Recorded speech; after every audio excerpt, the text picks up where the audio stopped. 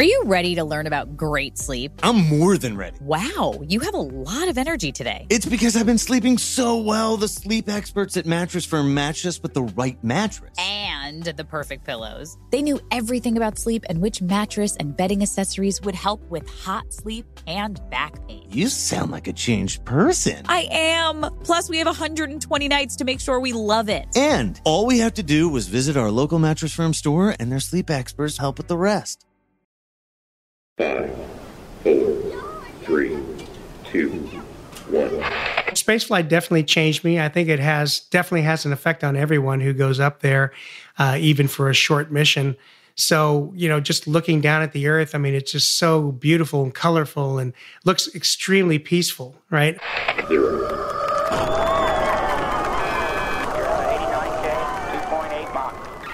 Very few people have viewed Earth the way Leroy Chiao has, from over 400 kilometers above the planet's surface and cruising at an unimaginable 17,000 miles per hour.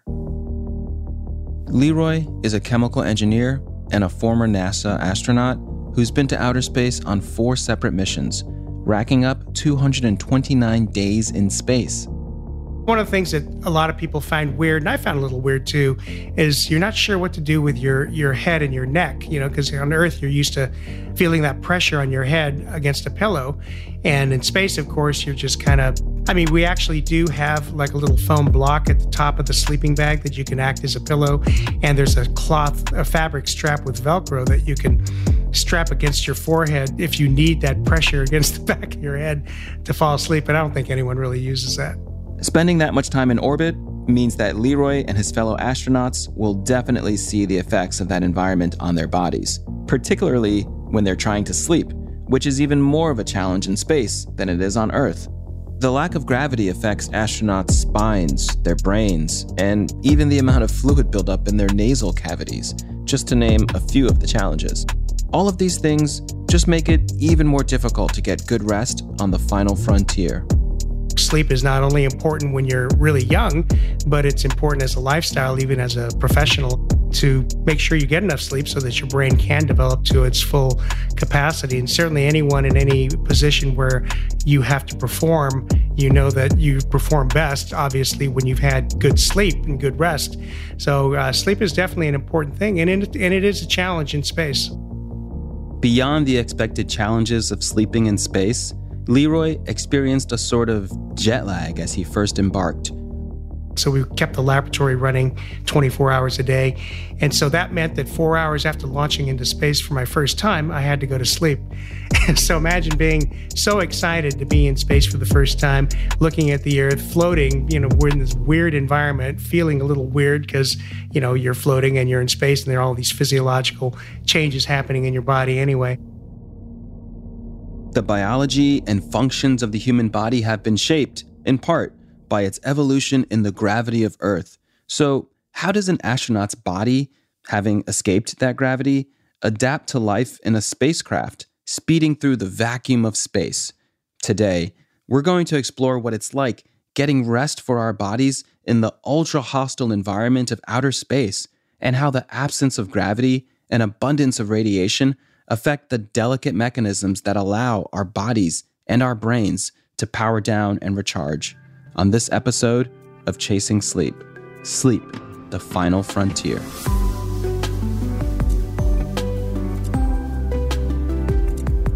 Hi, I'm Anahad O'Connor, and this is Chasing Sleep, an iHeartRadio production in partnership with Mattress Firm.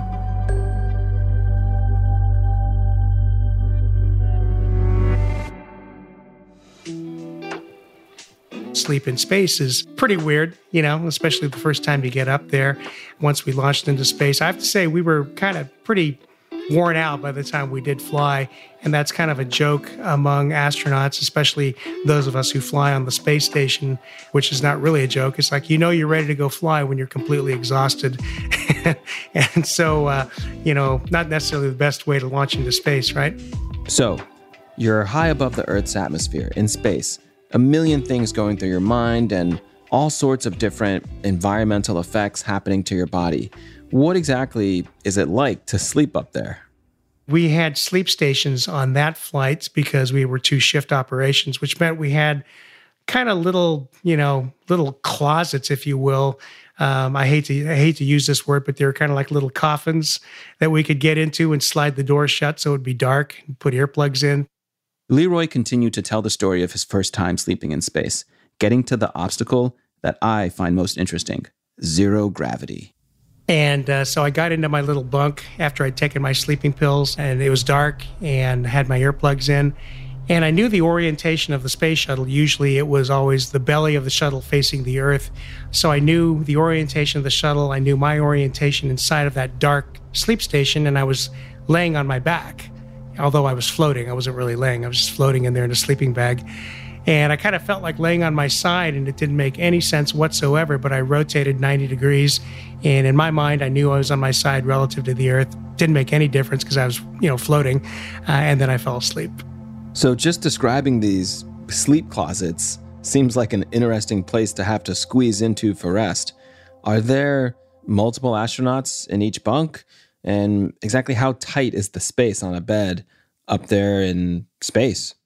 It looks like a big box. Okay, so you slide the door open and you kind of get yourself inside, and then there's 3 other people beneath you if you're on the top, right? But you're all separate. You're on your own little box.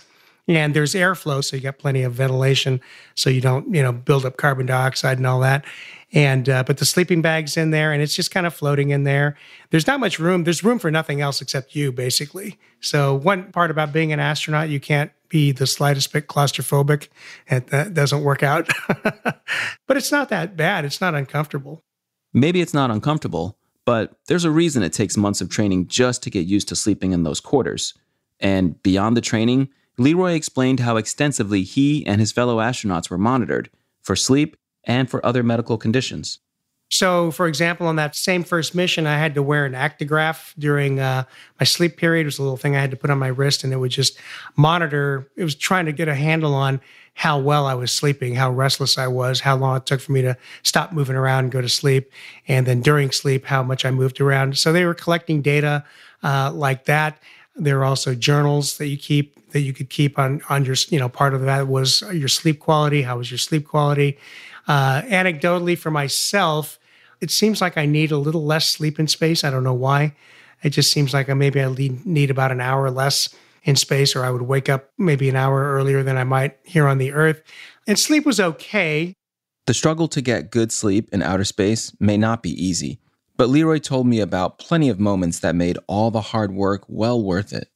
Yeah, I think the most wow moment of my space flights was on my 3rd flight. We were on the 2nd major assembly mission of the space station program. And during that time, I was doing a spacewalk, one of the spacewalks, and then my boots were attached to the robotic arm of the space shuttle. And I was being moved from one work site to another. And during that transition of several minutes, during a good part of it, I was face down towards the Earth, and I couldn't see the space station or the space shuttle out of my peripheral vision. And so I was looking straight down at the Earth, watching the clouds and the continents roll by, and I felt like a satellite flying over the Earth. So that was probably the most amazing, few minutes of my career. We'll be right back after a brief message from our partners at Mattress Firm. This is all just so fascinating. I feel like I'm on my way to becoming an expert in sleep. You're going to need to know a lot more for that. The sleep experts at Mattress Firm have over 200 hours of training. What?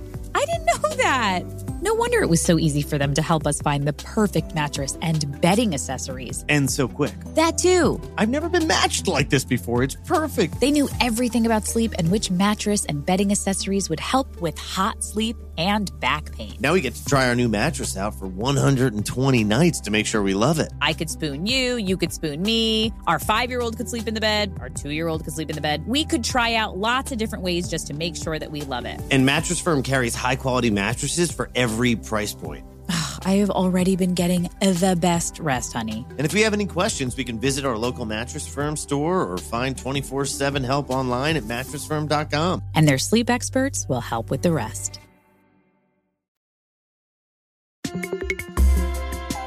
And now back to chasing sleep.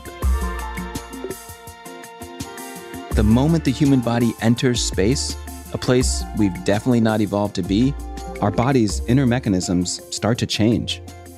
We evolved here on Earth, so life generally likes where it evolved. And so humans, there are a number of biomedical things that happen to us in space, and none of them are good. A lot of people have a little bit of congestion because in space there's a fluid shift where you no longer have gravity pulling fluids down into your legs. So you have a fluid shift, and even though your body tries to equilibrate that, in fact, the average person loses about 2 liters of water in space. You carry about 2 liters less water in space when you're floating around. So imagine one of those big soda bottles. That's how much less water is in the average person. But nonetheless, you still feel a little bit full-headed, a little bit like you're laying on an incline head down. And so that can make you feel a little bit congested. And so, that was something I was aware of during my sleep, is that I couldn't breathe as easily through my nose, and sometimes that would wake me up or something. Leroy has amazing firsthand insight into the challenges that astronauts face and the techniques to overcome them. So, to better understand the technicalities behind how space is affecting our bodies and brains, I sat down with Dr. Matthias Bosner, a professor of psychiatry. I joined the German Aerospace Center, actually the Flight Physiology Division, and was actually hired to investigate the effects of aircraft noise on sleep. It was the largest study ever that was done at the time at the German Aerospace Center. Stayed at the German Aerospace Center for 10 years, studied a lot of sleep, then came to the United States and did a lot of work in spaceflight and in astronauts.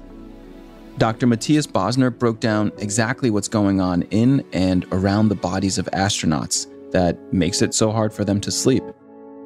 We also see some volume shifts in the brain, and the volumes that carry the cerebrospinal fluid, they actually extend during long-duration spaceflight. And then there's the radiation, which is not a super big deal on the ISS because it's still in low Earth orbit and it's within Earth's magnetic shield. But once we venture out of a low Earth orbit, back to the moon or to Mars, radiation becomes a major issue. And we actually generated predictive models for NASA looking at all the different environmental stressors on the ISS, and radiation was one that was consistently showing up and that it was affecting cognitive performance, even though they're still, in that protective environment magnetically. But then there's also the nutrition is different on the ISS. You have oftentimes elevated carbon dioxide levels that can affect performance. Sometimes, lower oxygen levels. You have just the psychological stress related to living in an isolated, confined, and extreme environment with the threat to life component. These changes on your body can be very jarring for first-time astronauts. But with enough time, incredibly, the human body begins to adapt, including changes to how our brain functions. There is a lot of adaptation going on, both physiologically, but also from a brain perspective, because, that gravity vector is gone. And, your brain kind of has to rewire itself or reweight the different neuronal connections to make sense of this. For example, the visual input becomes much more important now because, our vestibular system that tells us how we are oriented in space is no longer working. Basically, it's switched off, right? So there's a lot of brain plasticity going on. But also, because of that, nausea is a big problem during the first, 1 or 2 weeks. And, there's a medication for that as well. Or back pain is another big issue. Astronauts' spines are actually extending because, we don't have that gravity vector and, the spine is not compressed when we're walking around. It's pretty interesting how studying something that might seem as foreign as an astronaut sleeping in space gives us great insight into how our bodies work down here on Earth.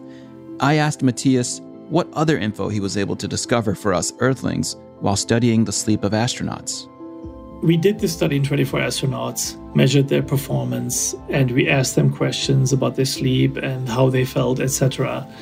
But at the time, we didn't have the environmental data from the International Space Station. It was actually very interesting to see which variables were showing up. And I already mentioned the radiation, that's not that relevant on Earth, but CO2, for example, is one of the factors that plays a role. And we just did another study here on Earth in-bedroom of participants who were wearing like an Actigraph, which is a Fitbit-like device, for 14 consecutive nights or 24-hour periods. And we measured, air pollution, PM 2.5 levels in the bedroom, CO2 levels, temperature, humidity, and noise. And lo and behold, we get significant effects on sleep of air pollution, CO2, temperature, and noise.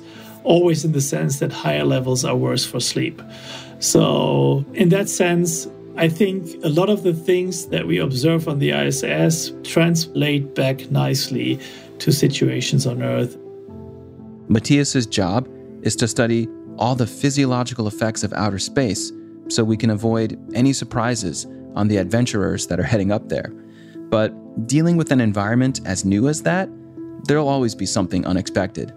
I found the challenge regarding noise particularly surprising. My assumption would have been that up in space, that you're probably dealing with less noise than you are on the ground. Well, outside the space station, it's incredibly quiet because you have a vacuum and sounds are not transported at all. But inside the space station, you have, lots of pumps and devices and alarms. So there's a constant background noise level, but there's also, intermittent noise events that can grab your attention and also affect your sleep. Yeah, so how does that kind of noise affect your sleep? What does it do? Well, one thing is that our auditory system has kind of a watchman function. It's like always online. It's constantly monitoring our environment for potential threats. So we have to have some sensory inputs that we're still monitoring while we're sleeping. And if everything dangerous comes up, we're woken up, and so that we can actually run away and get away from that threat. So the auditory system is monitoring the environment while we're sleeping, and not only for sound levels, but actually for content. There were studies as early as in the 1960s where they would play back names, and whenever your own name was played back, you would wake up with a much higher probability than when it was just another name that didn't have a meaning for you. Wow. So it's both sound levels and content that do matter. So in that sense, if you have an alarm, alarms actually meant to grab your attention and to arouse you, like an alarm clock, right? Or a baby crying. Those sounds have properties that make you wake up. So if there's an alarm on the ISS, obviously, the intent is to wake you up. But oftentimes there are like alarms that are not that important that wake you up nevertheless. Or there is, a pump running. Every time there's a change in the noise levels, that is very meaningful to humans and more likely to wake you up.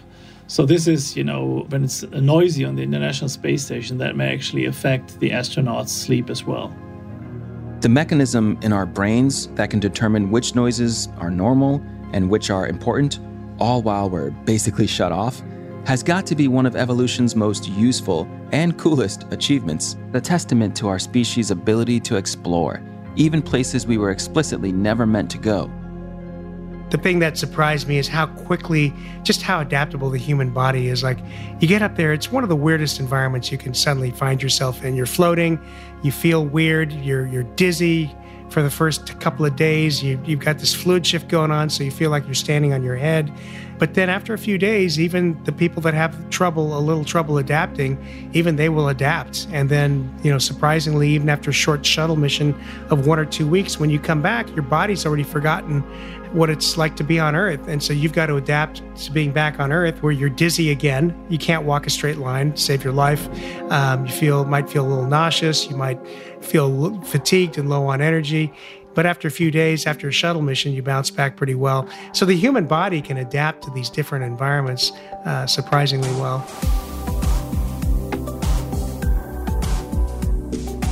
That's all for this episode.